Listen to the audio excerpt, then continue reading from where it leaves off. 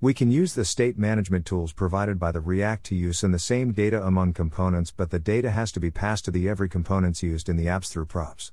Use of useEffects and useState are great tool in this context. Greater than with SWR, components will get a stream of data updates constantly and automatically, and the UI will be always fast and reactive. There will be situation where we want to pass data to components and update the UI. The only way achieve this is through a global store, maybe Redux. lol. Vercel has built a tool called SWR which will help us to store and retrieve data from API.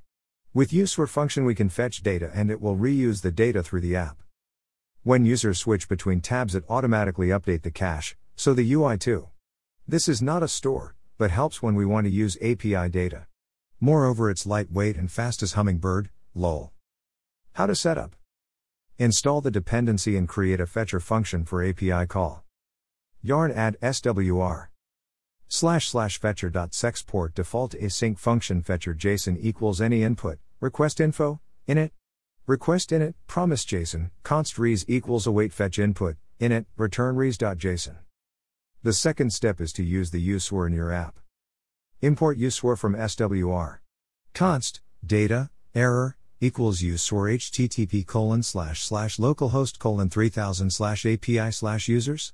Limit equals 10, fetcher, if, error, return div failed to load /div if, data, return div loading. Less than /div. For small apps SWR is enough. Official documentation will be helpful. If you want, try SWR in the next React app. Post request in Next Prisma API add background image to div in React.js. Toggling state in React.js. Easiest way to handle multiple styles in React.js.